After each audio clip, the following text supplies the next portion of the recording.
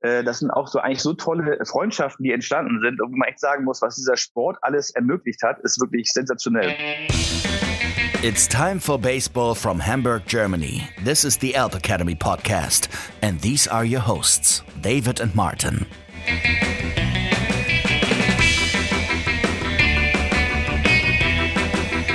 Moin Moin und herzlich willkommen zur 12. Episode des Baseball-Podcasts der Elb Akademie. Wieder mit dabei, Co-Gründer der Akademie. Moin, Martin Schulze. Ja, hi David. Ja, Martin, bevor wir anfangen und unseren Gast Sven Huhnholz vorstellen, würde ich gerne die Zeit nutzen, da ja heute Muttertag ist. An dieser Stelle natürlich erstmal an meine Mutter vielen Dank für alles, was sie für mich bisher gemacht hat und machen wird. Und auch an die ganzen Eltern bzw. Mütter in diesem Falle fürs Fahren der Kinder, fürs Sandwich-Schmieren, fürs Catering. Das ist ja bei jedem Club so, dass dann doch die Mütter gerade das Catering zum Beispiel machen. Ich glaube, die 20, 30 Sekunden sollten wir hier nutzen und einfach mal allen Müttern vielen Dank sagen und hoffen, dass wir weiterhin so toll unterstützt werden von allen. Ja, David, da kann ich mich nur anschließen. Ohne Mütter wäre offensichtlich weder im Baseball noch im restlichen Leben viel möglich.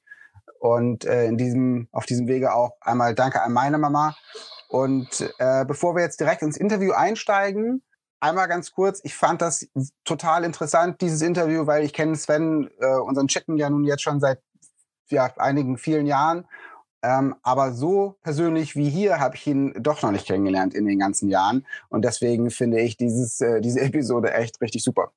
Ja, total. Und was ich auch sehr spannend fand, muss man sagen, ist diese ganze Geschichte mal zu erfahren, ne? Die Anfang der 90er, Ende der 80er.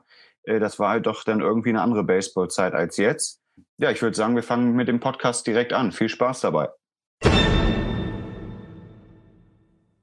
Ja, und jetzt ist er in der Leitung, unser Präsident bei den Hamburg Steelers und einer der bekanntesten ehemaligen Spieler im Baseball Norden mindestens. Moin, Sven Chicken Huhnholz. Hi. Ja, moin, schön, dass ich da bin. Ja, hi Sven, auch von mir. Hallo, schön, dass du da bist. Wir legen gleich direkt los. Wir haben recherchiert natürlich im Vorfeld und dabei ist rausgekommen, erstens, du bist in Lübeck geboren. Und das ist wahr, aber da war ich nicht lange tatsächlich. Ja, okay. Und dann hast du das erste Mal Baseball in einem Club gespielt bei den Itzehoe Rabbits, richtig? Das ist ganz korrekt, ja. Okay. Dazu haben wir auch noch eine kleine Sprachnachricht, und zwar von unserem Team-Captain hier in Hamburg, von Brian Murphy persönlich. Die spiele ich dir einmal vor. Good morning, David. I hope all is well. My question for Sven Huhnholz, a.k.a. Chicken. What was his first baseball memory? Like, when did he ever first hear baseball or see baseball being played? And what was the feeling he got when he saw that? Ja, die erste Baseball-Erinnerung, das muss man echt ein bisschen versuchen, in Reihenfolge zu kriegen. Ich bin dadurch tatsächlich durch einen Schulfreund aufmerksam geworden, aber nicht, weil er irgendwo Leute gesehen hat, sondern weil der in Kanada war, in den Sommerferien, und hat dort irgendwie durch Zufall mit den Eltern, die auch gar nicht wussten, was sie tun, die Toronto Blue Jays besucht. Und dann kam er wieder und sagte so, das war total cool. Und ich habe gerade gelesen, dass sich so ein Haufen von irgendwelchen Leuten, die da sowas Ähnliches im Stadtpark gespielt haben in Itzehoe, einem Sportverein angeschlossen haben. Und die trainieren jetzt auf einer Sportanlage, und da möchte ich mal hin. Da sag ich, ja, da möchte ich auch mal hin. Und dann sind wir hingefahren, und das war, die Sportanlage war total lustig. Also es war echt ein kleines Fußballfeld erstmal. Das heißt, dass das Right Field, wenn überhaupt, 60 Meter hatte, und im Anschluss dahinter waren so kleine Felder, die eigentlich hinter Wohnhäusern waren, aber es waren trotzdem dort Schafe, die irgendwie gehalten wurden, unsere ständige Begleiter. Und das erste Training war halt, okay, erstmal ein bisschen werfen und Bälle fangen und natürlich auch schon so ein bisschen mit immer reinspringen und Hechten aus der Luft fangen, oder zumindest wollen. Und ein bisschen Schlagzeug, da war man schon froh, wenn man den Ball über den Zaun gehauen hat. Aber natürlich war der Zaun ja da nur 60 Meter entfernt. Und dann hast du schon gedacht so, das ist ja ganz cool. Das war eigentlich so meine erste Erfahrung auf einem wirklich alten Fußballacker, der hieß Potthofplatz in Itzehoe, wo man den Backstop noch selber einbauen musste. Da hatten wir so 4 Meter lange Stangen, die haben gefühlt irgendwie jeweils 20 Kilo gewogen, und dann den Backstop einhängen. Also so die alte gute Handarbeit, die noch vielleicht andere Kollegen auch schon mal irgendwie erzählt und berichtet haben. Und dann ging es halt mit Training erst los und hinterher alles wieder abbauen. Aber die erste Erfahrung war wirklich, ein Freund hat es irgendwie als Idee mitgebracht, der hat irgendwo gelesen, da geht's los. Und ich habe irgendwie gedacht, da mache ich mit. Und du hast dann gleich bei dem ersten Training den Ball über den Zaun gehauen? Naja, aber über den Zaun, das wäre so ähnlich, als hätte ich ihn übers Infield gehauen, würde ich jetzt mal sagen. Also, das war trotzdem cool, weil es ja halt ein Zaun war und dahinter waren Schafe. Ich habe ihn in die Schafe gehauen. Ja. Und wann war das genau? Wann hast du da angefangen? Das müsste so das erste Schnuppern das war ja sozusagen nach den Sommerferien, irgendwie noch im Herbst 87 war das so ein bisschen. Und da habe ich mich aber auch gleich entschieden, das ist mein Sport. Und ich habe echt parallel, ich habe noch Feldhockey gespielt, ich habe Basketball gemacht, ich habe Badminton gespielt im Verein und da war noch diese klassische, ich war so gerade am Ende der Tanzschulzeit, was ganz krasses, und ich habe Basketball gespielt. Das war schon irgendwie, also früher ging das noch, weil die Schule ja nur bis 1:45 ging. Ja. Da konnte man noch viel machen. Und das war mir aber sofort klar, dass das das Geilste ist und dass das andere jetzt darunter langsam so zurückgefahren werden muss. Ja, cool. Einer deiner Mitspieler ab der ersten Sekunde, wenn uns nicht alles täuscht, war unter anderem Tim Pulmer. Ist das richtig, der auch hier in Deutschland, Norddeutschland, sehr bekannt ist? Ja, also definitiv ist das so und mich verbindet mit ihm auch die eine oder andere lustige Geschichte, die auch mit der späteren Steelers-Zeit zu tun hat. Doch, das ist richtig, ja. Ja, genau. Und Tim Pulmer hatte ich mal gefragt, ob er mir 1, 2 Geschichten über dich erzählen kann. Und er war natürlich, wie immer, ist er ja Polizist und immer im Einsatz hier in der Stadt Hamburg. Aber er hatte mir gesagt, den längsten Home Run, den du je geschlagen hast, seiner Meinung nach. Darf ich raten vorher? Ja. In Rottweil. Der war in Rottweil, genau. Nach 10-minütiger Diskussion war es wohl trotzdem Foulball, aber Tim Pulmer hat gesagt, eigentlich hätte er danach schon wieder aufhören können. Ja, das war echt krass. Das war auch irgendwie so deutsche Meisterschaft. Ich weiß noch genau, ja. Da sind wir auch nachher, bei uns noch welche rausgeflogen im Spiel, weil sie ihren Schläger nicht abgelegt, sondern so weggeflippt haben. Also ohne, dass jemand gefährdet war, aber das war ganz skurril. Das war echt interessant. Das stimmt, aber daran kann ich mich auch ganz genau erinnern. Ja. Sehr gut. Ja, genau. So, und dann laut Weller, also Michael Weller, bist du im Jahr 88, 89 dann zu den Steelers gegangen. Wie kam das zustande und warum bist du zu den Steelers gegangen? Es war eigentlich ganz einfach. Natürlich waren die Lockstedt Steelers damals so auch im Norden eins der Top-Teams. Wir haben uns ja gerade irgendwie so hochgemogelt. Da gab es ja auch nicht so viel mit Landesliga oder geschweige denn Bezirksliga, die wir ja manchmal in einigen Bundesländern noch haben. Und dann, dass man dann so oder Regionalliga, zweite Bundesliga und so weiter. Da gab es ja früher einfach nur irgendwie Anfänger, zweite Bundesliga, erste Bundesliga. Und wir waren immer schon dran und hatten natürlich ganz schwere Zeiten, auch gerade gegen Michael Weller da irgendwie gegen die Siege einzufahren und waren immer so mit unserem Werdegang happy. Aber wir wollten halt mehr. Also kann ich auch Tim mit einbeziehen. Und wir hatten aber auch eine witzige Gruppe, eine witzige Mannschaft und viel Spaß. Aber die hatten, ich sag mal, das sind bestimmt über die Hälfte gewesen, auch einen ganz starken Drang zu surfen, Windsurfing zu machen. Und wenn im Sommer dann das Wetter geil war, dann waren die halt nicht beim Training, sondern irgendwie dann irgendwo am Meer. Und dann haben wir gesagt, das geht so nicht weiter. Ich meine, das ist ja lächerlich. Wir müssen uns das ausdenken. Und dann sind wir nachher zu dritt. Da ist dann der Florian Keller noch mit dabei gewesen, also auch so ein Pitcher in erster Linie. Und dann haben wir gesagt, so, wir wollen zu den Steelers gehen. Das war nämlich noch echt 88.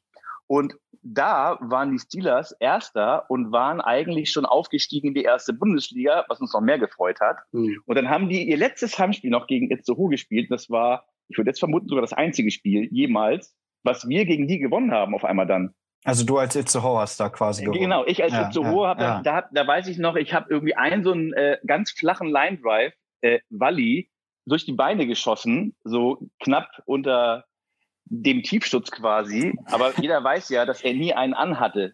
Also, aber er hat auch nicht reagieren können, es ist zum Glück nichts passiert. Das war so auch eine Erinnerung an dieses Spiel, was auch gar nicht schlimm war im ersten Moment, weil sie waren immer noch Erster. Aber im Nachhinein gab es so eine lustige Sitzung nach der Saison, wo dann der Meister immer beim Verband gekürt wurde. Und da hieß es, weil es gab auch mal ein Spiel zwischendrin, das wurde dann irgendwie 7-0 für, ich nenne jetzt keine Namen sozusagen, keine anderen Teams, gewertet, weil wegen Nichtantritt. Und dann kamen die zu dieser Sitzung und haben gesagt, ach übrigens, dieses Spiel 7-0, das haben wir aber noch nachgeholt und wir haben jetzt 36-0 gewonnen und damals zählte noch die Run-Differenz. Und deswegen waren die dann punktgleich mit den Steelers, aber nicht hinter ihnen, weil die viel schlechtere Run-Differenz hatten irgendwie, sondern die waren plötzlich knapp davor. Und dann ist ein riesen Eklat ausgebrochen. Und da hat sich damals der Trainer auch Phil Cortecas eingesetzt und dann hier, das geht so nicht und alles Betrug. Und dann hat, glaube ich, der DBV, wenn ich das richtig rekapitulieren kann, ich war ja noch nicht bei den Steelers so richtig involviert, ein Entscheidungsspiel in Bielefeld angesetzt und dann aber zwischen zwei Hamburger Mannschaften wohlgemerkt, in Bielefeld. Und da war aber schon Michael Weller in der Dominikanischen Republik als Pitcher gar nicht da. Ja.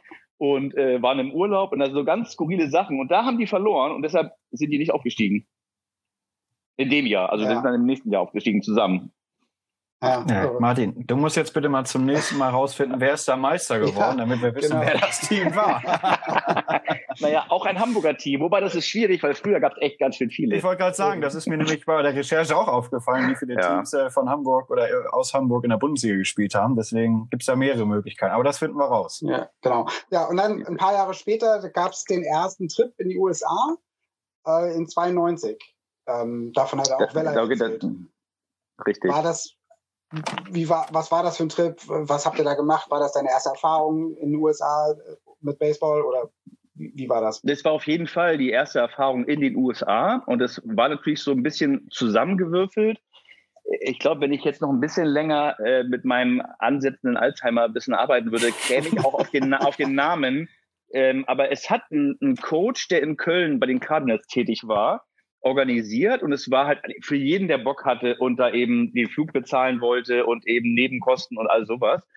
Und da sind wir wirklich auch mit ziemlich vielen aus unterschiedlichen Vereinen aus Hamburg, aber trotzdem mit ziemlich vielen Hamburgern, Berliner waren da, hier Willi Reyes war da auch mal mit und auch aus Süddeutschland, da haben wir auch echt viele andere Spieler kennengelernt, die man so gar nicht vorher kannte. Und das war eigentlich ein ganz tolles Baseball-Erlebnis, weil das erstmal eine ganz zusammengewürfelte Truppe war. Und wir hatten dann, das war so ein Christian College Turnier quasi.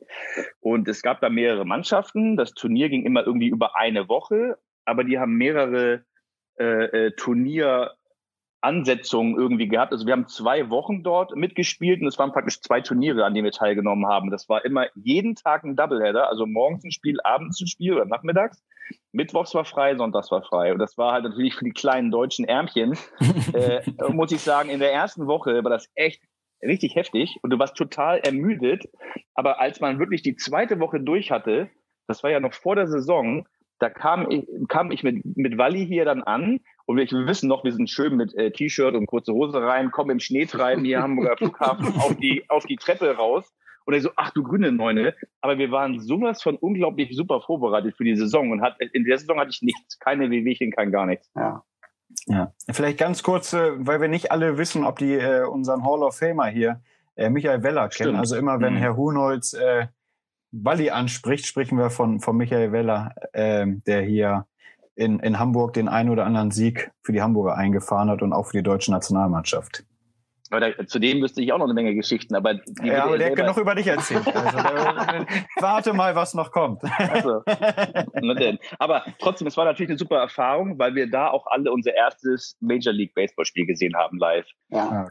Und das ist natürlich super. Wir haben da unten, also nicht in den großen Stadien, sondern wir waren ja genau zur Spring Training Teil, also Grapefruit League da und haben mehrere gesehen natürlich. Und das witzigste Erlebnis war eigentlich, dass wir das war in Kissimmee oder sowas, bei den Astros müsste ich jetzt lügen.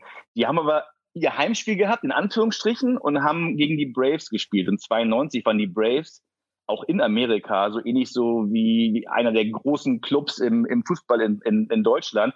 Die hatten sozusagen viel mehr Fans, obwohl es ein Auswärtsspiel waren, als die von Houston, die Armen. Das war echt total heftig. Das war so echt eine coole Zeit, muss ich echt sagen. Ja, cool. Also das war 92 und dann 93 war die EM in Stockholm.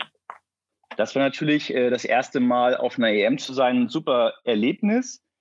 Und ich muss halt sozusagen ein bisschen ausholen, weil vorher gab es für mich noch eine kleine Enttäuschung, wenn man so will, was den Einstieg oder die Qualifikation durch die eigene Leistung für die Nationalmannschaft anging, weil ja 92 in Ladenburg ja eine unglaubliche, auch emotionale BEM gespielt wurde, wo Deutschland aufgestiegen ist in den A-Pool. Und im Vorwege dazu gab es irgendwie ein Turnier, da haben wir so mal eine Serie gespielt, über ein paar Jahre immer ein 4-Länder-Turnier mit Deutschland, Österreich, Frankreich und, lass mich jetzt lügen, wer war noch dabei? Ja, lass ich mal offen jetzt. Also, aber trotzdem waren es 4. Und das war halt in Wiener Neustadt in Österreich dieses Mal. Und aus irgendeinem Grund, den ich jetzt auch nicht mehr nachvollziehen konnte, haben einige Stammspieler irgendwie absagen müssen oder ob es Stress gab, glaubst du, glaube ich, aber es ging halt nicht so richtig. Und dann mussten so ein paar Jungs mal, ja, wen können wir denn jetzt noch nachnominieren? Dann eben Michael Weller, ich glaube, das war Stefan Hagener von den Marines und mich mindestens ins Spiel gebracht. Und dann sind wir eben mitgekommen und also super eingeschlagen, fand ich. Also super Statistiken gehabt, Spaß gehabt und leider nicht mehr die Chance gehabt, über eine weitere Einladung sozusagen nochmal in Tryouts das vielleicht zu untermauern, sondern man wurde einfach dann nicht mehr berücksichtigt, was ich echt traurig fand, weil das echt ich war ja dann da als Zuschauer und das hätte ich auch gern miterlebt. Aber nichtsdestotrotz, Schweden ist ja dann die Frage gewesen und auch mein erstes Outing und wenn man jetzt, ich hätte es von vornherein eigentlich nicht mehr gewusst, aber je mehr man drüber nachdenkt im Gespräch, umso mehr lustige Anekdoten fallen einem wieder ein. Weil da gab es die ganze Zeit nur welche. Und zwar war der Phil Kortekas, unser Mentor und Trainer in Hamburg, war auch mit. Und natürlich gab es die Stammspieler. Und ich war dann irgendwie im ersten Spiel auf der Bank. Und dann hat er dann immer auch gute Schlagleute gehabt und die waren aber vielleicht nicht immer so schnell, weil ich konnte ja, bevor ich irgendwie auch gut wurde, laufen konnte ich schon immer. Und dann haben wir gesagt, so, okay, jetzt komm hier, hast einen Läufer, setz dich doch mal als Pinch-Runner rein. Warte mal, dann saß er immer hinterm Zaun beim Coach an 3, hat schon immer vorgenommen, dass er mich einsetzen soll, wenigstens als Läufer. Das war so witzig. Und ich glaube anscheinend dann irgendwann im zweiten oder im dritten Spiel spätestens hat er dann wohl auch die Faxen dicke gehabt, hat mich dann eingewechselt, irgendwie als einer auf 1 war. Da habe ich das zweite geklaut, das erste Stolen Base für Deutschland auf der EM. Alle haben sich gefreut. Dann habe ich irgendwie mehr Spielzeit bekommen und dann habe ich, glaube ich, ganz okay gespielt.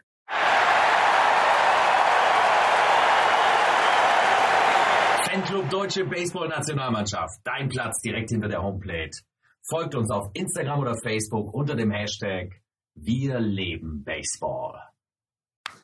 Ja, also du hast das Turnier mit 333 abgeschlossen, hattest dann noch 7 Spiele. Also nur, ein George Bull hatte noch 8 Spiele und 2 weitere. Aber war dann ein ganz ordentliches Turnier. War das auch der Grund, warum du dann 94 zu den Sluggers gewechselt bist oder wieso bist du dann nach Berlin gegangen 1994? Der Grund ist natürlich wirklich, wenn man so will, eigentlich auch mein langjährigster Weggefährte und Freund dann, den ich ja dort kennengelernt habe erst, George Bull, der war ja in Berlin und Berlin war ja so Aufbruchstimmung. Ich meine, zu der Zeit war auch noch diese große Werbekampagne mit Olympische Spiele 2000 in Berlin und sowas. Also da ist viel passiert. Ich hatte aber schon parallel meine Eignungsprüfung für die Sporthochschule Köln absolviert und hatte auch schon einen Studienplatz bekommen. Und war eigentlich schon mal zumindest mit meinem Studium in Köln. Und dachte so, okay, dann wird sich halt Köln was ergeben. Aber nach dem Verlauf, wo wir uns auch echt gut verstanden haben in Schweden, kamen wir halt irgendwie ins Gespräch und George war auch dann nochmal zu Besuch hier. So, willst du dir nicht mal Gedanken machen, dass du nicht nach Berlin kommst? Und dann haben wir darüber viel gesprochen und auch das ganze Konzept, was er sich da schon überlegt hat, das war ja sozusagen noch in Zukunft liegend, da gab es das alles noch gar nicht, mit diese Baseball World, die in Strausberg entstanden ist, da gab es den Ort noch gar nicht, also den Ort schon, aber nicht die Idee sozusagen, dass es dort stattfinden wird. Und die ganzen Ideen, wie er eigentlich den Sport in Berlin auch voranbringen will, hat mich so überzeugt, dass ich gesagt habe, also ich bin auf jeden Fall dabei, unter der Voraussetzung, dass ich auch in Berlin noch einen Studienplatz kriege, denn ich war halt dann knapp dran. Der einzige Vorteil war, dass damals Berlin nicht über die ZVS vergeben hat, sondern das selber gemacht hat. Und ich war sozusagen am letzten Einschreibetag noch jemand, der dann die Unterlagen irgendwie, glaube ich, vorab per Post hingeschickt und dann nochmal einen Termin gekriegt und hat es irgendwie geklappt. Und dann war klar, jetzt ist Berlin. Coole Geschichte. Und dann im Jahr 95, muss ich gestehen, habe ich keine Statistiken gefunden. Ist die Frage, hast du dich 95 ausgeruht oder stimmen die DBV-Statistiken einfach nicht? Nee, die stimmen. Jetzt muss ich ganz kurz überlegen, wie das halt Schritt für Schritt gelaufen ist. 95 selber, aus irgendeinem Grund waren wir da wahrscheinlich in der 2. Bundesliga oder so. Ah, okay. Ja, genau. 95, also es war ja so, 94 habe ich mit ihr bei den Sluggers gespielt, haben eine super Saison gehabt, haben in den Playoffs dann in Leonberg, sind wir auf unseren alten Freund Marc Sörheide, der ja auch mal ein Hamburg-Zieler war auch, gestoßen und haben dann dort leider mit Hin- und Rückspielen verloren, haben aber auch dort unseren besten Pitcher, den Gavin Marshall, der war echt damals im Ausländerspiel auch echt lights out, da ist nicht viel passiert und der hat sich aber in einer dummen Aktion in Leonberg in einem Rundown das Knie verdreht und dann war das Thema sozusagen gegessen und wir waren im Pitching nicht so stark besetzt, dass wir das dann halt am Ende nach Hause fahren konnten und haben dann das Viertelfinale verloren. Aber es war trotzdem eine super Erfahrung. Das war 94 noch und dann gab es so ein bisschen, ich war ja immer ganz nah dran bei George auch und die Organisation bei den Sluggers hinten dran damals hatte so ein bisschen Probleme, weil wir ja alle in Strausberg gewohnt haben. Das hatten wir ja parallel aufgebaut. Also wir hatten wirklich ein Baseball-Profi-Leben als Amateur, wenn man so will. Ich musste meine Uni organisieren. Wir sind dann eigentlich morgens immer schon ins Fitnessstudio gefahren, jeden Tag, hatten dort dann auch über den Sponsor dann immer so ein Mittagessen-Deal für 5 Mark oder so noch. Also wirklich nichts, gab's da echt ganz tolle Sachen. Da hat man sich totgelacht und sind dann halt immer dann wieder zum Platz und haben jeden Tag 2-mal trainiert. Dann auch noch zusätzlich Baseball, noch zu den Krafttraining. 5-mal die Woche. Also ich meine, das war früher schon echt. Das klingt doch ordentlich.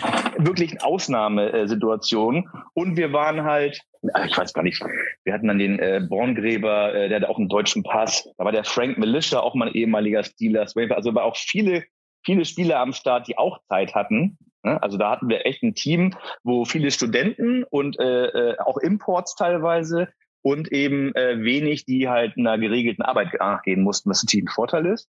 Und irgendwie haben die auch in Strausberg gewohnt, was ja nicht schlimm ist. Und wir haben zusammen echt Spaß gehabt.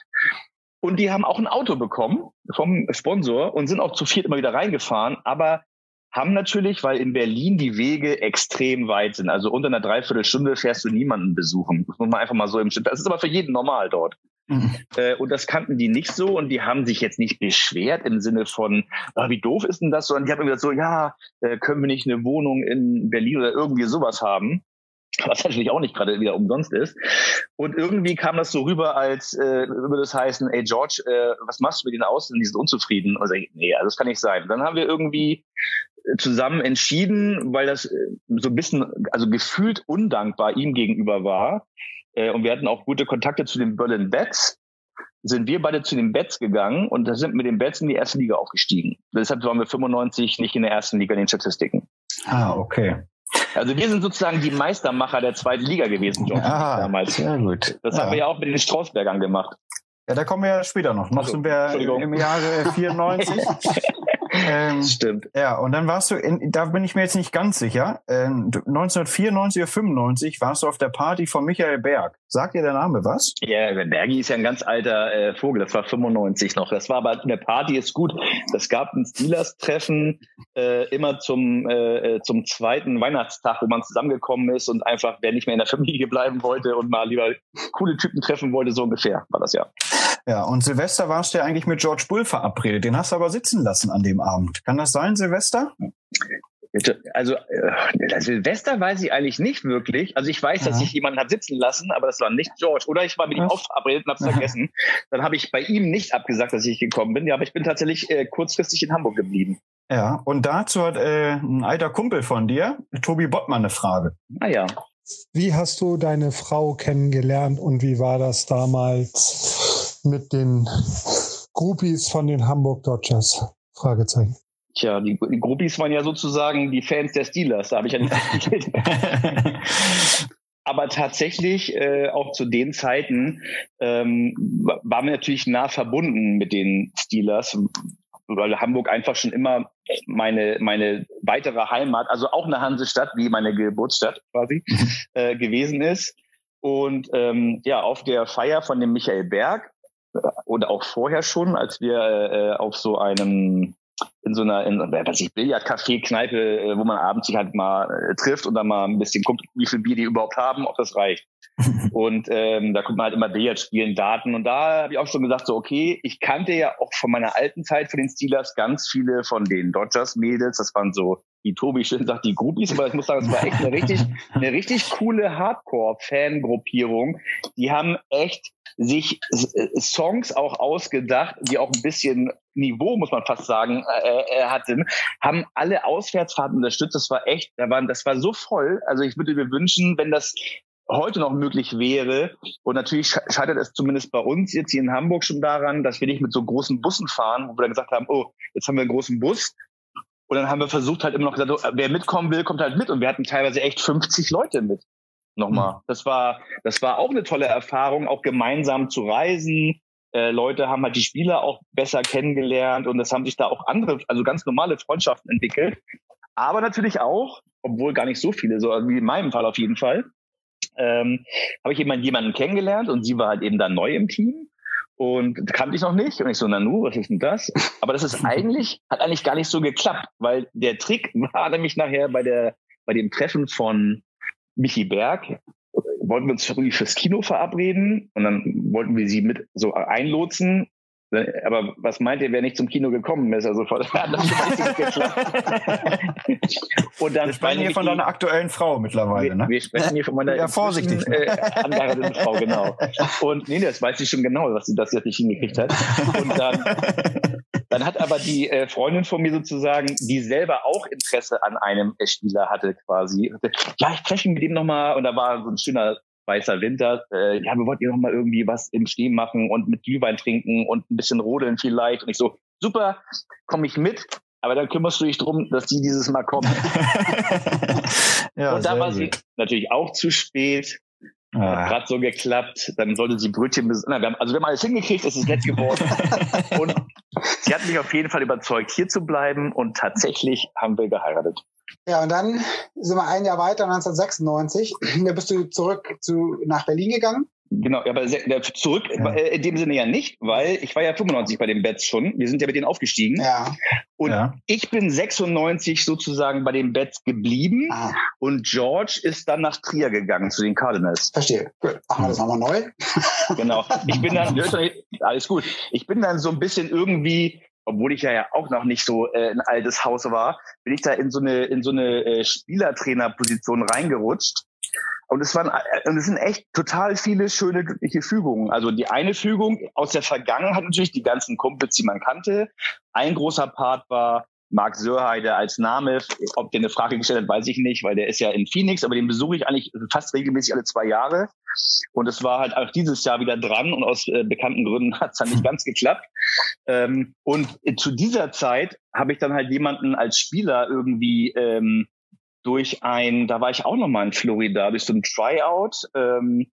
Und dann habe ich da gesagt, so, hier, wenn du mal einen hast, der irgendwie Lust hat, und wir suchen auch am liebsten mal so auch Catcher oder jemand, der auch mitpitchen kann noch zusätzlich irgendwie. Und da habe ich einen Freund von mir aus New York kennengelernt, den Lou Pacheco. Und mit Lou Pacheco, der hat auch sogar mal am Anfang ein bisschen ausgeholfen bei DBA-Camps. Mit dem habe ich wirklich, also der war auch jetzt letztes Jahr zu Besuch in Hamburg mit seiner Angetrauten. Und die Verbindung hat echt ewig gehalten, obwohl es eine lange Durststrecke gab vom tatsächlichen Sehen. Und ich habe ihn vor 5 Jahren auf dem Weg zu Marc Sörheide gesagt, so, ich mache jetzt mal einen längeren Stopp in New York, weil ich erstmal auch natürlich glücklich war, durch diese Facebook-Zeiten von heute, ihn wieder auszugraben, weil die Nummern von früher, alles hat nicht funktioniert. Ja. Und dann habe ich ihn echt wieder aufgefunden. Also ich mache jetzt einen Stopover und wenn es nur 4-5 Stunden sind. Und da haben wir uns das erste Mal getroffen. Das war genau 20 Jahre her, dass wir uns das letzte Mal gesehen haben. Ja. Das sind echt so Sachen und mit dem schreibe ich jetzt immer wieder regelmäßig. Das sind auch so eigentlich so tolle Freundschaften, die entstanden sind und wo man echt sagen muss, was dieser Sport alles ermöglicht hat, ist wirklich sensationell. Das war 96. Auch später. Die allerschönste Anekdote, muss ich sagen, aus diesem Jahr. Ich kann hier so ruhig, glaube ich, sagen, dass das Team hieß Berlin Rangers. Die hatten halt irgendwie auch einen Aufstieg hinter sich, haben aber auch Spieler verloren, hatten es schwierig, den Kader hinzukriegen. Und dann haben die am Anfang eben auch die ersten Spiele verloren und kamen dann zu uns. Und ich glaube, wir haben die so auseinandergenommen. Es stand irgendwie schon nach 3 Innings irgendwie 35-0 mit, keine Ahnung, da hatte jeder schon gefühlt 2 Home Runs bis 3 Home Runs. Und irgendwie lief es bei uns, aber wir waren auch echt gut drauf und haben dann das Spiel gewonnen. Und später haben die aus der Liga zurückgezogen, weil sie sagten, ey, das geht nicht, wir sind überfordert, weil wir haben nicht genug Leute. Und dann immer, wenn du auf Auswärtsfahrten irgendwo unterwegs warst und hast einen leeren Bus übergeholt, dann haben wir so, ey, guck mal, da fahren die Rangers. Das war fies, aber ja, das war 96 tatsächlich, ja. Ja, und dann 1997? Nee, geht nicht. 96 bin ich mit Lou, nämlich in Bonn war das, glaube ich, beim All-Star-Game gewesen. Und ich meine, da hat der Norden das erste Mal gegen den Süden gewonnen. Nur noch mal als kleinen Denkanstoß. Sehr gut. Ja, wir kommen auch noch auf die Zeit nochmal zurück, da haben wir noch einige Zuhörerfragen. 1997 bist du dann aber zu den Untouchables gewechselt und hast unter anderem mit René Herlitzius, Martin Helmig, Eugen Heilmann, Billy Fuhrberg, George Bull, Glenn Buckley und vielen weiteren gespielt. Wie konntet ihr da nicht Meister werden? Jetzt soll ich sagen, das Stichwort ist wieder Anekdote. Es ist einfach so viel. Gute Frage, aber du weißt ja, man kann sich die Meisterschaft nicht unbedingt kaufen. Es gab auch andere gute Teams grundsätzlich, sonst hätten die ja nicht auch gewonnen. Wir haben uns ja nicht überlegt, wir haben jetzt keine Lust mehr zu spielen, sondern es waren echt gute Spiele, wir hatten auch eine gute Saison. Natürlich ist das Ganze initiiert wieder durch George, der hat gesagt, so hier, ich mache das jetzt, und das kam auch irgendwie ein bisschen zusammen, dass wir in Berlin waren. Wir sind ja von Berlin zusammen da immer hingefahren, donnerstags, wenn ich noch Uni hatte und er auch nebenher noch seine Arbeit noch verfolgt hatte. Und waren dann mal von donnerstags bis sonntags dort. Und damals war wirklich von kurz außerhalb von Berlin bis deutlich hinter Hannover die A2 eine reine Baustelle. Also du bist da 6,5 Stunden gefahren oder sowas statt 3. Und das war schon echt ein hartes Ding, aber wir haben echt sehr viel Spaß gehabt. Und wir hatten tatsächlich in den Playoffs gegen Mainz irgendwie, ich glaube, da waren wir schon kurz vor dem Aus. Im zweiten, wir hatten in Mainz verloren. Das war irgendwie, glaube ich, ein Spiel dort, noch dann ab ein Spiel bei uns und ein Entscheidungsspiel dann halt, wenn Spiel 3 notwendig ist. Und wir waren im Spiel 2 mit einer Niederlage im Rücken 10-0 schon hinten. Und dann kam Martin Helmich ins Dugout und hat gesagt, Männer, wir brauchen jetzt ein Wunder. Und dann fing es an und wir haben 12-10 gewonnen oder irgendwas. Und dann kam das dritte Spiel und da waren wir auch ganz schnell vorne. Ich glaube, wir haben auf den Score möchte ich mich nicht festnageln lassen, aber ich würde sagen, wir haben 5-2 geführt oder sowas. Letztes Inning. Und wir sind nochmal in der Defensive erstmal. Und es geht irgendwie los. Buko Becker war auf dem Mount und hatte ein unglaubliches Spiel. Also George hat den in dem Jahr wirklich so on the point gebracht. Das war eine Freude, dem zuzugucken. Und die Kurve war einfach unglaublich. Und dann hatten wir schon 2 aus und 2 Strikes. Und dann, was auch mal typisch Buko war, also Andreas Becker in dem Fall, ist ihm einer abgerutscht und hat den Batter mit 2 Strikes einen verpasst und dann ist er aufs erste Base gekommen bei 2 aus. Also er war ja nicht schlimm. Ne? Also zack, Hit by Pitch, nächster. Dann wurde irgendwie Buko ein bisschen nervös und dann gab es einen Walk.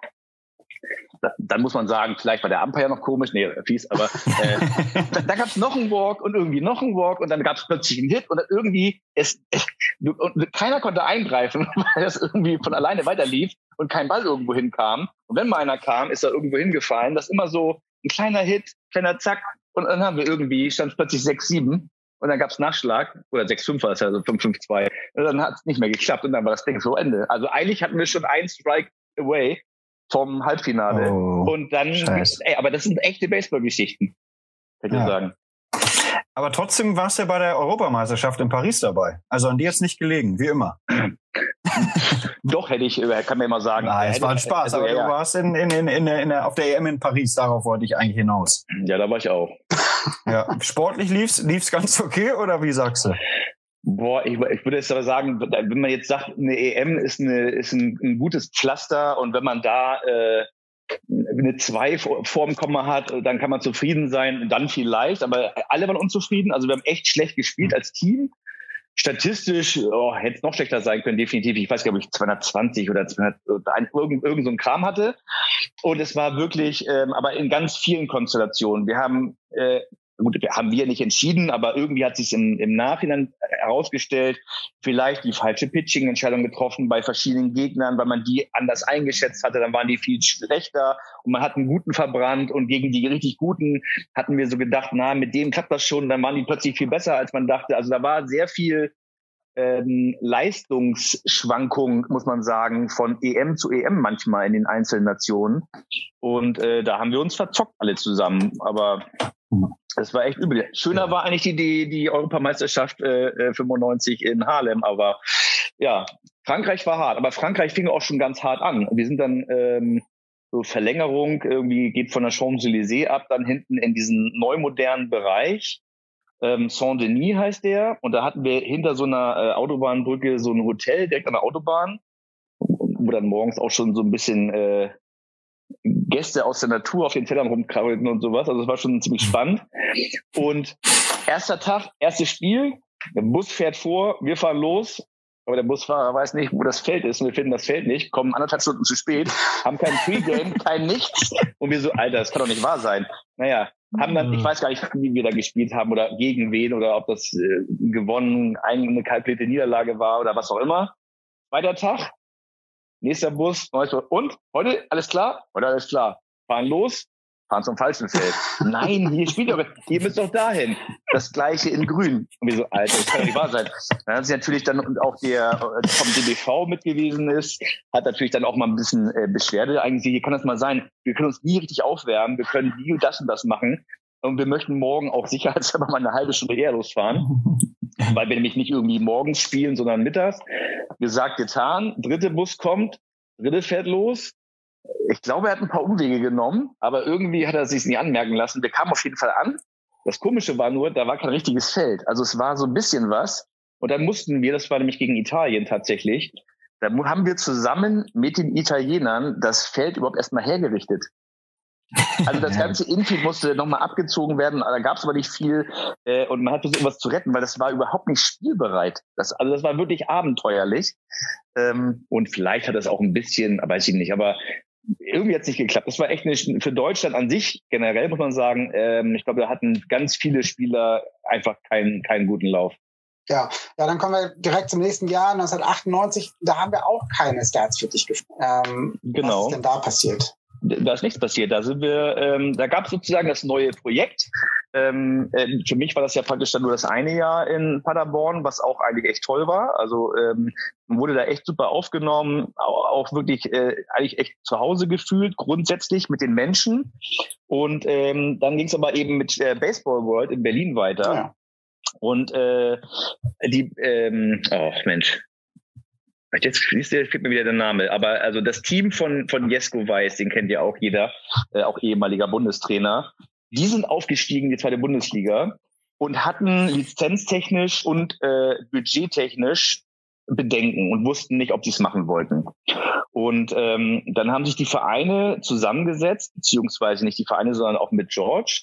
Also wir möchten gerne, wir haben ja einen Club gegründet dann in Strausberg, und wir würden gerne die Lizenz mitnehmen. Wir haben auch dann natürlich Spieler, der Ramon Weiß, der ist auch jetzt ein guter Bundesliga-Umpire, war auch noch mit dabei, so zu den Zeiten.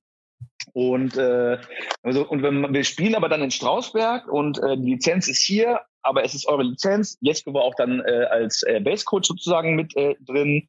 Und dann haben wir unser Zweitliga-Projekt gehabt und wieder eine Mannschaft in die erste Liga hochgeholt. Das waren schon die Sun Warriors.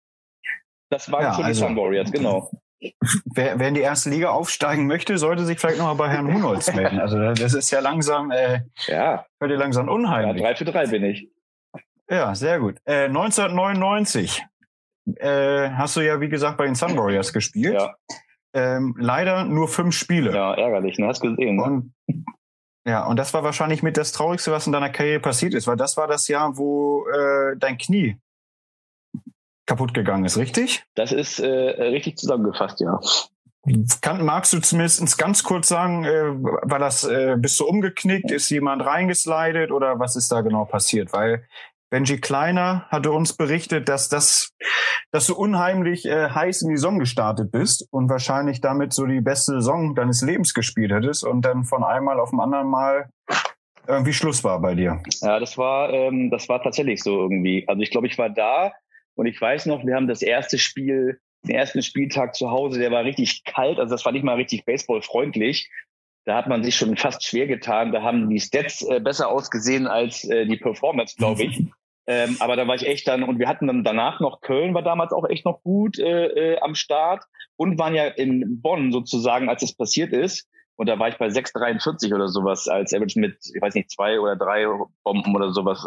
Das war, ich hab auch echt das Gefühl gehabt, es läuft alles irgendwie, es läuft einfach alles. Und auch die Arbeit, ich habe ja praktisch seit dem Beginn mit George auch dann und Strausberg ja einfach so einen Trainingslauf gehabt mit 5-mal die Woche und konsequent, dass ja dann irgendwann mal logisch ist, dass, wenn man das 3-4 Jahre lang macht, da sich vielleicht irgendwie was verbessert oder auch irgendwie was sich entwickelt. Naja, und ich habe dann auch tatsächlich nach meinen Tools, wie man so schön sagt, auch fest Outfield gespielt, weil ich ja immer schnell war. Und ich war ja früher, haben mich ja auch immer viele gefragt, oder auch die es dann nicht wussten, ja, warum spielst du denn eigentlich immer in der Nationalmannschaft dann irgendwie Centerfield oder Leftfield oder so und bei den Steelers immer dritte Base? Ja, weil es da irgendwie bei den Steelers gab es keine gute Endlösung, weil es gab dann auch mal Abgänge und dann bin ich da irgendwie reingerutscht und es gab halt keinen, der das gemacht hat. Also musste ich dann eben bei den Steelers dritte Base spielen, in Anführungsstrichen.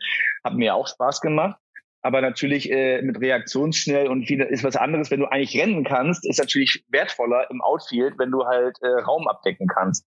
Das sehe ich ja bei uns auch. Also ich war auch total geflasht immer, als wir hier in Hamburg mit Grille und sag schnell, Kuyut, da hätte man eigentlich fast nur 2 Outfielder gebraucht. Ne? Also was Michi Kuyut da echt weggerannt ist und auch Grille, das war echt immens. Das hat mir auch total Spaß gemacht damals. Und so lief das Spiel ganz gut. Und wir hatten einen Spieler am dritten Base, der hat etwas unglücklich agiert und den ein oder anderen Fehler nacheinander produziert, dass George dann auf so eine charmante Art gesagt hat, das geht nicht mehr, du raus, du da, Sven, Chicken auf 3, ich auf 3, ging irgendwie weiter und wir hatten eine Situation mit Läufer auf 1 und 2 gegen uns. Und der Batter hat geschwungen, aber das Ergebnis war eigentlich wie ein guter Band. Also schlecht getroffen, kurz vor die Homeplate gerollt, ich zur dritten Base gerutscht und mich dann sozusagen da schon hingestellt. Also wie man sich das so vorstellen kann, als ob ich First Base spiele und der Wurf kommt vom Catcher von George. Der hat ihn gleich aufgenommen, zu mir gekachelt, ich hab ihn und ich weiß jetzt, okay, also der Läufer war ja schon aus. Ich mache dann so meinen Shuffle, dass ich halt nochmal einen Schritt nehme für den Wurf an 1, aber dazu kam es dann nicht mehr, weil mein Stemmbein, also das linke, was sozusagen schon vom Stretch weg wäre, aber durch den kleinen Shuffle ja nochmal weiter weg war und was gerade voll auf dem Boden stand, hat irgendwie ist eigentlich ein bisschen schwarz oder Sterne oder ich weiß nicht, was passiert ist. Auf jeden Fall hat es irgendwie gescheppert. Und am Ende stellt sich heraus, dass dann halt, das hat mir halt eben irgendwie ein Outfield-Kollege berichtet, der Kollege, der schon aus war, ist mit beiden Beinen gestreckt voraus auf, eins war am und eins war über dem Knie, ins Knie reingesprungen. Und zwar nicht in dem, was noch irgendwo in der Nähe von der Base war, sondern das, wo ich halt vorne auch drauf stand. Und das gab natürlich einen riesen Auflauf. Ich hab da auch gar nicht viel mitbekommen von. Also Aufregung ja. Die Umpire waren komplett überfordert, die haben auch gar nicht eingegriffen, haben auch nichts entschieden, haben die auch nicht rausgeschmissen und nichts. Und ich bin immer so erstmal hoch, runter. Und wir so, okay, scheiße, antreten weiß ich nicht. Ja, da waren irgendwie 3 aus nachher. Und ich habe noch ein At-Bat gehabt sogar. Ja, das hatte mir nämlich Benji auch gesagt. Er meinte, du hast trotzdem noch einmal ein Base-Hit sogar gehauen. Ja, es war aber nur ein also ich habe an den Zaun gehauen, aber ich habe es nur bis zur 1 geschafft. Und dann habe ich gesagt, nee, das so hoch runter ist, ich mache ja mehr beim Laufen, das geht nicht. Und dann war da so ein Unfallchirurg irgendwie am Platz, der dann ein bisschen getestet und gesagt so, ja, ist hier wahrscheinlich Kreuzband und mal gucken. Und da haben wir dann schon, da ja mein Bruder aus der Medizin kommt und auch in der Unfallchirurgie tätig war, habe ich ihn gleich angerufen. Und er so, naja gut, dann guck mal, dass du nach Hamburg kommst. Unsere Jungs fahren nach Berlin zurück. Ich wusste aber, dass die Steelers in Köln spielen. Ich Walli angerufen, also Michael Weller. Und ich so, Walli, wie sieht's aus? Wie weit seid ihr? Könnt ihr mich irgendwo aufnehmen? Und dann hat haben wir uns getroffen, Autobahnraststätte, ich Bus gewechselt, nach Hamburg gefahren, mein Bruder Tests gemacht, war schon irgendwie beim Kreuzbandpapst sozusagen auf dem OP-Plan für den nächsten Tag, Aufnahmen bekommen, MRT, und dann kommen wir dann bei ihm an und er guckt so durch und so, ja, ist ja schön, dass Sie bei mir sind. Das Kreuzband ist das Einzige, was noch heil ist. Ach so, ja, okay. Da war halt alles ein bisschen, gehen Sie lieber nach St. Georg, die machen so, das ist ja so eine typische vom Auto seitlich Stoßstangenverletzungen angefahren, irgendwie wie auch immer. Ja, und das war halt eine spannende Geschichte. Ja, das war halt echt ärgerlich und es kommt noch schlimmer in diesem Jahr, weil ich dann echt tatsächlich, also 7 Stunden OP, 3 Wochen im Krankenhaus gewesen. Und genau der Tag, an dem ich das Krankenhaus erstmal verlassen durfte, war der Tag, an dem die Nationalmannschaft abgereist ist zu so einem unvergesslichen Megatrip in die USA als EM-Vorbereitung. Und das habe ich gerade bei Facebook gelesen. Das habe ich dann verpasst. Das hat am meisten geschmerzt und sowas kann man ja gar nicht aufwiegen. Das ist ja ein ideeller Schmerz. Also das war wirklich hart. Und ich durfte das Knie ja erstmal 3 Monate gar nicht belasten, sollte aber immer so gucken, dass ich so tue, als würde ich gehen, auch ohne Last drauf zu machen. Das war auch total nervig. Und habe es dann noch geschafft, das war ja im April, da war der Frank Fulton auch dann der Nationaltrainer. Und da muss man sagen, das hätten die auch gar nicht gemusst. Ne? Ich konnte dann sozusagen später zur EM dann irgendwie im Ende Juli, August, wo ich dann mit Krücken unterwegs war, als Assistant Coach mitkommen.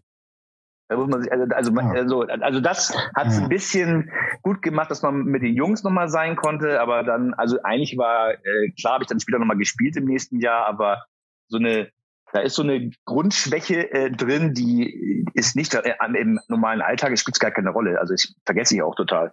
Aber das ging halt dann nicht mehr weiter, das war halt eben, blöd. Aber zeichnet ja auch ganz kurz Frank Fulton aus. Ist ja eine super menschliche Geste. Also gewesen. Menschlich auf jeden Fall. Ich hoffe, dass keiner irgendwie ihm da Druck oder Ärger gemacht hat oder so, sondern auch alle sagten so, okay, wir haben ja einen Platz über, es wurde auch keiner nachnominiert irgendwie, soweit ich das in Erinnerung hatte. Und ich habe da wirklich in dem Verlauf der EM-Vorbereitung und EM dann auch meine Krücken sozusagen abtrainiert und dann auch so das Gehen, habe dann auch eben, also ich habe schon was gemacht, habe auch eben Tangos gehauen, Leuten was gemacht. Ich habe mich schon bemüht natürlich, das Beste daraus zu machen, aber selber zu spielen war damals für mich natürlich noch viel wichtiger. Aber du hast in Strausberg auch schon so ein bisschen Coach gemacht, ne? Und da hast du auch unter anderem Familie Franke kennengelernt, kann das sein? Ja, auf jeden Fall, natürlich. Also das hat George auch von Anfang an in vielen Bereichen, auch durch die Camps natürlich, hat der mich eigentlich auch direkt zum Coaching gebracht. Also ich hatte auch nie das Gefühl, dass ich das hätte gar nicht irgendwie anders haben wollen. Also von daher hat das super gepasst, ja. Und ich habe auch da die Softballerin, die Rain Girls eine Zeit lang trainiert noch.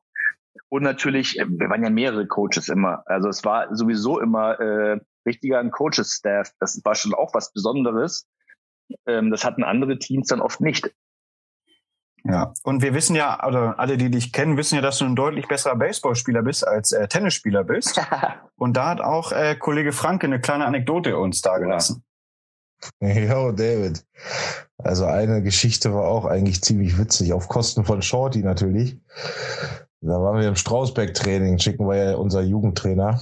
Und da hat Chicken ja früher auch schon ein bisschen Tennis gespielt. Und dann hat er den Tennisschläger genommen, den Baseballschläger genommen, hat so einen Tennisaufschlag-Wurf gemacht, also den Ball nach oben geworfen und wollte dann schön oben mit dem Schläger den Ball treffen und dann nach vorne hauen. Natürlich hat er den nicht richtig getroffen und der ist dann so seitlich zur Seite geflogen und genau Shorty getroffen. Das war so witzig, anstatt halt irgendwie, dass er geradeaus ist, irgendwie 45 Grad oder weniger oder 90 Grad auf Shorty gegangen, der einfach daneben stand. Und das war schon ein bisschen witzig. Ja, möchtest du dazu was sagen oder ist dein Aufschlag besser geworden? Nee, ich kann das insofern kann ich dazu was sagen, als also im Moment habe ich noch andere Probleme, das sportlich natürlich nicht so zu lassen, aber dass ich schon Tennis gespielt habe, stimmt nicht. Ich habe das wie einen Tennisaufschlag gemacht, das stimmt. Ich habe auch Shorty getroffen, das stimmt auch. Ich wollte ihn nicht treffen, das stimmt auch. Und man kann höchstens sagen, vielleicht war es einfach Karma, ich weiß es nicht. Aber ich habe tatsächlich mit Tennis erst vorletztes Jahr im Herbst angefangen, weil wir immer unsere Kinder begleitet haben. und haben uns dann gut gehen lassen. Und dann kam halt der Trainer vorbei und sagte so, also wenn ihr hier immer sitzt und da irgendwie eure Getränke da habt, ihr könnt doch auch mal ein bisschen spielen. Und da habe ich tatsächlich erst angefangen. Also das ist deutlich später gewesen. Gut rausgekriegt. Kommen wir zurück zum Baseball. Ja. Im Jahr 2000 bist du ja dann endlich Deutscher Meister geworden und dann auch noch in Hamburg. Und soweit ich informiert bin, seid ihr die einzige Mannschaft gewesen, die jemals ein Triple geholt hat. Also das heißt Deutscher Meister, Pokalsieger und Europapokalsieger. In der Tat. Aber man muss dazu ergänzen, Europapokal war B-Pool, weil im Jahr davor die zumindest qualifizierte Mannschaft und Stellvertretermannschaft beide nicht angetreten sind. Die Gründe kann ich nicht nachvollziehen mehr. Und dann sind wir in B-Pool runter, muss man natürlich fairerweise sagen. Ist sicherlich eine andere Competition als im A-Pool. Ja, das mit dem B-Pool schneiden wir einfach raus. Okay. Hört sich besser an. Ja. Gegen wen habt ihr das Finale gewonnen? Und vielleicht holst du uns da so ein bisschen ab. Habt ihr den entscheidenden Sieg in Hamburg geholt oder wie war das? Den entscheidenden Sieg haben wir in Köln geholt tatsächlich. Haben gegen Köln gespielt und nicht die Köln Cardinals, ne? Dass wir das einmal für die jüngeren Leute. Oha, nee, das waren glaube ich die Köln Dodgers, genau. Dodgers, ja. Ne? Ja, genau. Und da verbindet mich sozusagen auch mit diesem Jahr eine ganz große Freundschaft mit dem Spielertrainer der Steelers, Chris Bradley, der ja auch als Australier dann hier in Hamburg, der war auch schon 99 da. Und ich habe ihn, also wir kannten uns vom Baseball quasi. Und weil ich aber meine Reha in Hamburg gemacht habe ich halt jeden Tag mit ihm, also er hat mich auch ganz oft hingefahren. Ich habe mit dem jeden Tag verbracht, von morgens bis abends gefühlt fast. Und dann konnte ich wieder spielen. Er hat mich durchgezogen, muss man sagen. Ich hatte da garantiert 2000 keine berühmten Stats, weil das hat nichts funktioniert. Ich war auf jeden Fall, ich hatte unglaublich viele Walks, hatte ich nie in meinem Leben vorher, aber ich war auch, glaube ich, Strikeout-Leader oder sowas in dem Jahr. Und ich weiß noch, dass wir dann nicht bei dem Pokal, also erstmal ja Deutsche Meisterschaft war ja in Köln. Und da haben wir dann tatsächlich dann das entscheidende Spiel gewonnen. Und da musste dann nämlich der gute Walli, um auf ihn nochmal zurückzukommen, der trinkt ja kein Alkohol, aber wir hatten ihm irgendwie das Versprechen abgerungen, wenn wir Meister werden, dann muss er halt ein Bier trinken. Und da habe ich natürlich extra ein großes Glas besorgt. Und der ist käseweiß gewesen hinterher. Aber es war trotzdem, es war ein super Moment, war leider auswärts, aber da hatten wir, wie gesagt, das war auch die Zeit, da hatten wir bestimmt, nicht ganz, aber fast 100 Fans mit. Das war echt super. Das war echt auch eine richtig tolle Stimmung und natürlich auch eigentlich die Krönung des, wenn man so will, des Lebenswerkes in seiner Baseball-Tätigkeit als Coach von Phil Kortekas damals in Hamburg, der ja auch wirklich viele Jahre als Mäzen und Trainer, muss man sagen, in einer Personalunion vieles gemacht und investiert hat, um das immer wieder ein Stück zu verbessern und hatte da eigentlich seinen krönenden Abschluss, wenn man das so zusammenfassen will. Und zugleich kam dann zum Jahresende dann die Qualifikation und das Turnier war in Wilhelmshaven für den Pokal. Und es war ja auch das letzte Jahr, in dem noch mit Aluminium gespielt wurde. Und hast du eine Zwischenfrage oder weil ich habe noch zwei Anekdoten? Nee, ich weiß ja, wir wissen ja, dass deine Saison alles andere als gut war für die Schlagleistung, die du sonst abgeliefert hast. Aber in dem Pokalspiel hast du ja einen Home Run gehauen. Ja, herrlich. Und es gibt ja Gerüchte, dass du das angeblich hast beeinflussen können mit deinem Schwung. Aber es gibt einen, der sich den Home Run anzieht. Ah ja. Hi Chicken, Mitch hier. Meine Frage lautet, ich wollte wissen, ob du noch weißt, was aus dem Betting Glass geworden ist, die ich dir im DBV-Pokalfinale gegeben habe und du im Anschluss dann den Home Run gehauen hast. Viele Grüße, ganz viel Liebe. Bis denn, Mitch. Das ist allerdings wahr. Die Betting Glass, die sind in Gold gegossen worden. Und das hat nochmal, das ist so eine Gesamtkarma-Geschichte. Also eigentlich ist mein Empfinden, verbindet uns Steelers und mich persönlich sowieso. Ich habe ja auch in der Nähe von Mainz gearbeitet 2 Jahre lang, da für ITMS, Major League Baseball in Deutschland und sowas. Und da war das echt so witzig, dass wir gegen Mainz dann am Ende ins Finale gekommen sind und hatten gegen Mainz aber auch schon in der Freizeit, die man zwischendurch hatte, hatten die Fußball gespielt. Und dann ich weiß gar nicht, wie lange das festgelegt war, auf jeden Fall war das Endergebnis sozusagen in Tradition zum Mainzer Fußballclub Mainz 05. Also haben die Steelers 5-0 gewonnen. Das war schon so ein erster Witz, den wir ganz komisch fanden. Und dann, es war, glaube ich, echt ein spannendes Spiel, das Finale. Es war jetzt irgendwie auch jetzt nicht irgendwie deutlich oder irgendwie mit ganz viel Score, sondern irgendwie ein Ergebnis weiß ich nicht mehr, ist echt ärgerlich. Aber dann war ich irgendwie dran und hatte dann auch wieder ein Strikeout. Und dann kam von der Bank von Mainz dann so immer so ein bisschen der Trash-Talk. Wievielte ist das denn jetzt? Das passt doch gar nicht mehr ins Buch so ungefähr. Und genau die gleiche Person, deshalb muss ich erstmal auch gar keinen Namen nennen, wurde später als Relief-Pitcher eingewechselt.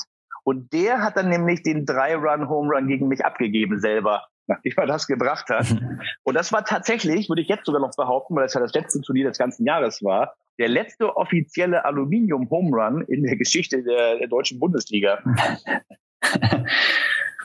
Ja, coole Geschichten. Gibt's noch eine Anekdote zum Finale? Nee, das war nur das Halbfinale gegen Regensburg. Da haben wir uns am Tag davor, Abend, also es war echt schon so finster und es war immer unentschieden. Und dann haben wir noch ein Inning verlängert und noch eins verlängert und noch eins verlängert und man konnte nichts mehr sehen. Und wir so, nein, wir müssen jetzt durchkriegen. Noch eins verlängert, noch eins verlängert. Und dann irgendwann hatte jeder ein Einsehen. Es ist so schwarz, geht nicht mehr. Nächsten Morgen raus. Und ich weiß gar nicht, wie das war. Ich glaube, wir haben wirklich zack, zack, zack, 3 ausgemacht. Dann hatte ich einen Single und dann kam sofort ein Ball an den Zaun von Chris Bradley, Spiel zu Ende. Hat keine 3 Minuten gedauert. Das war echt unglaublich, dass man sich am Vorabend da echt so eine Dreiviertelstunde oder länger aus den Rippen geleiert hat und dann ging es irgendwie innerhalb von nicht mal 5 Minuten. Das war ganz skurril eigentlich. Ja, danke Sven. Bis hierhin erstmal. Das war jetzt der erste Teil unseres Interviews mit dir. Wir sind aber noch nicht ganz am Ende. Wir haben noch einige Fragen von Mitspielern oder Teammates oder Leuten, die dich anderweitig aus dem Baseball irgendwie kennen, eingeholt. Und die stellen wir dir jetzt einmal, die spielen wir dir einmal vor und dann kannst du die noch einmal mit beantworten. Ja, und wenn man viel reist, schläft man logischerweise in vielen Hotels. Und da hat unser Kumpel von der Westfalenbande, Happy, eine kurze Frage an dich. Pakoslav, weiß ich jetzt schon. Moin Chicken. Erstmal schöne Grüße aus dem sonnigen Ostwestfalen. Ich hoffe, dir und deiner Familie geht es soweit gut. Sag mal Chicken, kannst du dich noch an das Jahr 2008, an unseren verwegenen, abenteuerlichen und spaßigen Trip mit 2 Bullis über Strausberg bis hin in die polnische Provinz Miejska Górka erinnern? An unsere sehr spartanische Unterkunft? Oder wie einer unserer Spieler mitten in der Nacht von einem 15 Kilometer entfernten Bahnhof abgeholt werden musste? Über den Verlauf des Turniers und wie wir Oranje fertig gemacht haben? Ich wünsche dir viel Spaß beim Interview und Grüße, Happy. Genau, Hotel Pakoslav. Das war wirklich unfassbar. Das war eine mit so Riesensäulen eine Villa vom Feinsten, Herrschaftshaus mit tollem Keller und mit Billard und allem, aber natürlich konnten die Jungs damit nichts anfangen, weil sie nicht durften. Das war ein bisschen ärgerlich für die. Und wir haben immer in so einem richtig schönen großen Saal diniert, muss man echt fast sagen. Die haben sich wirklich ganz viel Mühe gemacht, super gastfreundlich gewesen. Ich glaube, es war auch echt ein ganz tolles Preis-Leistungs-Verhältnis und wir hatten nicht gedacht, dass uns da wirklich so ein Schatz erwartet. Daran kann ich mich absolut gut erinnern. Das habe ich auch gleich, als ihr dann sagtet, Happy, und es ging um Thema Wohnen, das war eigentlich so naheliegend. Das habe ich bis heute definitiv nicht vergessen. Ey. Ja, das glaube ich. Und dann warst du ja auch öfters in der Dominikanischen Republik und da fragt der Second Baseman von den Hamburg Steelers, Henry Guerrera, mal eine Frage bezüglich der Dominikanischen Republik. Hallo Sven, wir haben uns schon immer über die Dominikanische Republik unterhalten und so weiter. Und ich wollte dich immer fragen, was ist dein Lieblingsgericht, wenn du da bist? Was isst du am liebsten? Das ist interessant, da muss ich jetzt sagen, mi hermano ist ja Henry, das ist auch schon super gewesen. Da haben wir uns viel darüber ausgetauscht. Aber es gibt eigentlich 2 Dinge.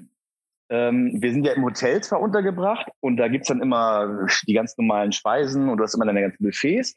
Aber durch die ganze, auch vorhin von George schon angesprochenen Netzwerke, wie man es nennen will, und Freunde von George, die ich ja auch dann kennengelernt habe, haben wir am Strand, El Schäfere, der hat so eine kleine Holzbude.